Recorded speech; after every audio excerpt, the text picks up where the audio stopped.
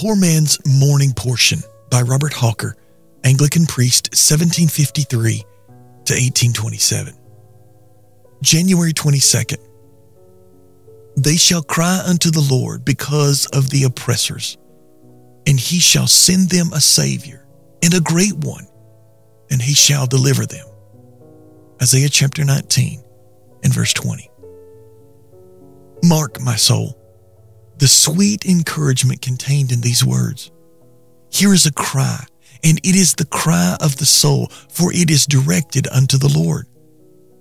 There is, as Elihu tells us, a cry of nature under oppression.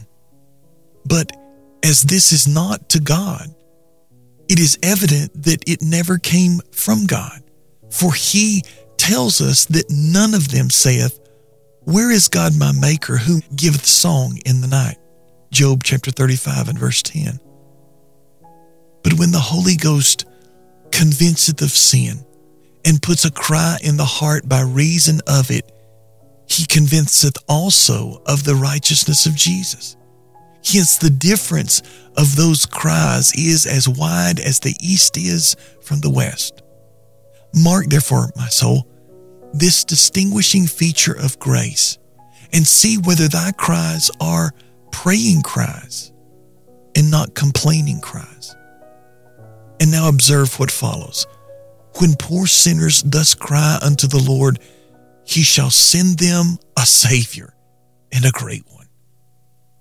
Who but God, the Father, sent his Son to be the Savior of poor lost sinners?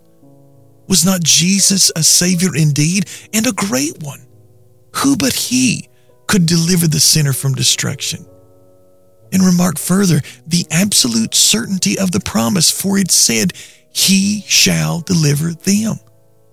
Yes, blessed Jesus, thy deliverance is sure, thy salvation is certain. Thou hast said, thy sheep shall never perish, and neither shall any pluck them out of thine hand.